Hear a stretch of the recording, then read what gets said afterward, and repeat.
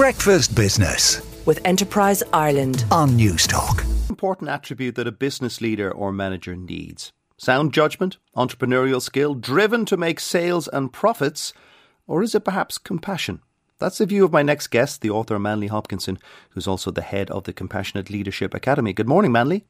Good morning, Joe. How are you? I'm not too bad, Manly, on this lovely summer's day. Why is compassion the key ingredient for a good manager?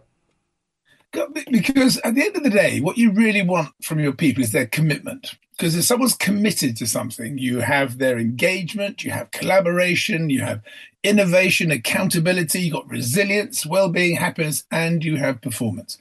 And the route to commitment is by tapping into people's self-worth. And that's what compassionate leadership is all about. And I use the Dalai Lama's description of compassion. That great business leader. That great business leader. Well, you know what? He's a bit of an expert on compassion, but it's understanding with positive action.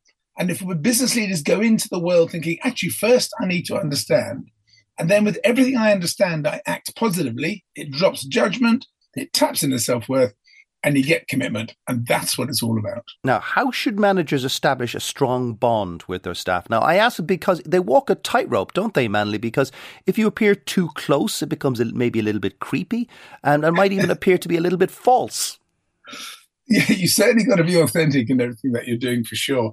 And then too close is creepy is a horrible expression, isn't it?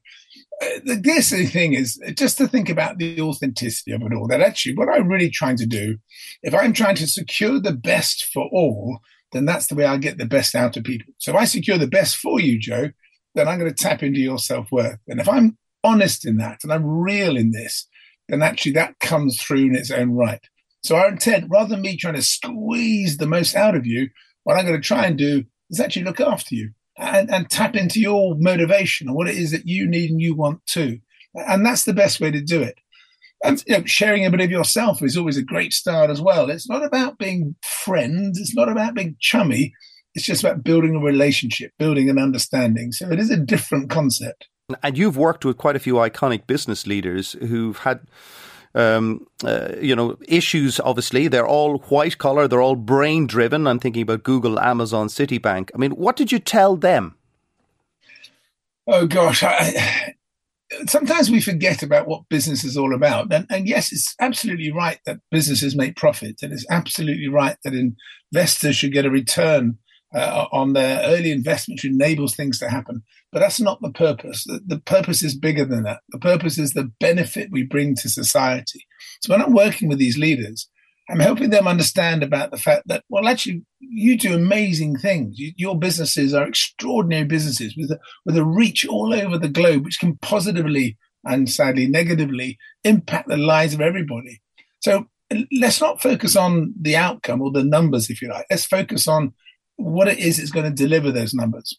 And actually what does deliver them by definition are the people. And the people are our most important asset. We hear that so often, but I hear it so often. But what I don't see is people actually living. People are our most important asset.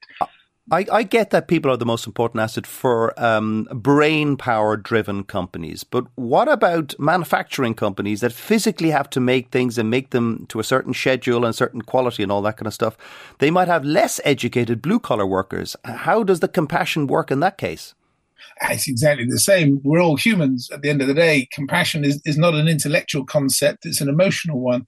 And I think there's what's the expression I should use? It's almost an arrogance amongst the intellectual who seem to think that actually, compassion and a sense of meaning and purpose is good for them, but just for the average worker. They're only here to turn up get some money, aren't they? Isn't it just so they can go and buy their beer or do whatever it may be? And I totally fundamentally disagree. All the people I've met, and I've worked all over the world at high levels in organizations and at the shop floor as well, our sense of meaning and purpose is within us all. And actually, that's the principle. We create a transaction, if you like. I pay you some money, so I expect you to do the work. But that's just driving compliance. I mean, any fool can do that. But if I can, yes, I want to pay you money, of course. But if I can tap into your motivation and get you excited by what you're doing, then actually we'll get so much more done together, and it'll be so much more fun too. It sounds as if companies that adopt this policy will need much bigger HR departments. No, it's not HR, Joe. Actually, that's a really good point, a very good point indeed, because sometimes we think HR is all around leadership. No, it's not. Leadership sits with the leaders. HR should be there as an enabler to help development, to help growth, to make things happen. But the most important thing to understand is that it's the leader themselves that need to own the relationship, needs to own their leadership ability.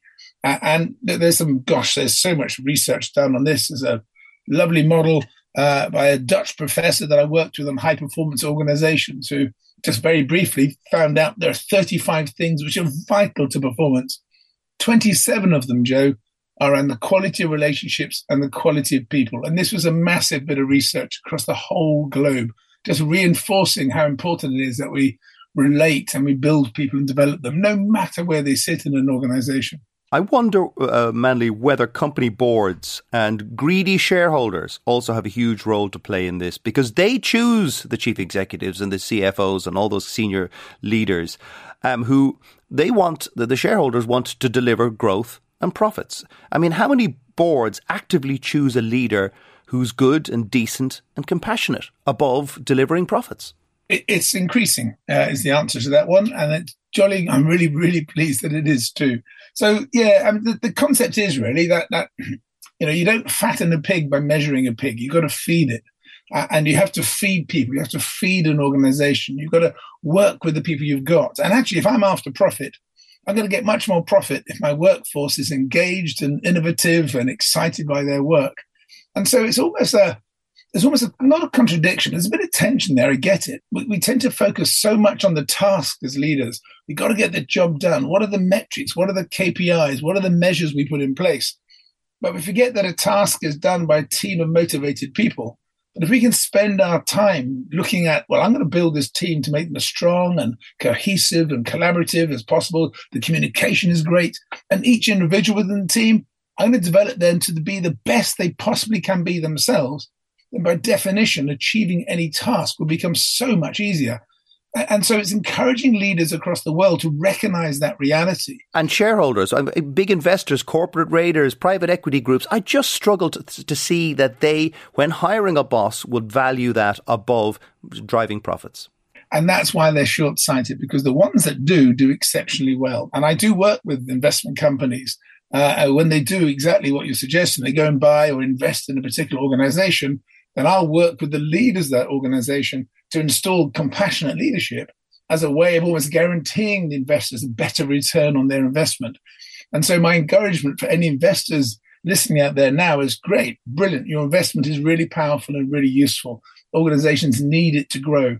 But don't forget, it's the people, the leadership, it's the relationships, it's that commitment which will give you your return on your money. So let's invest in that as well, which is a key thing. Thanks, Manley. That is the head of the Compassionate Leadership Academy and the author, Manley Hopkinson. Breakfast Business with Enterprise Ireland on Newstalk.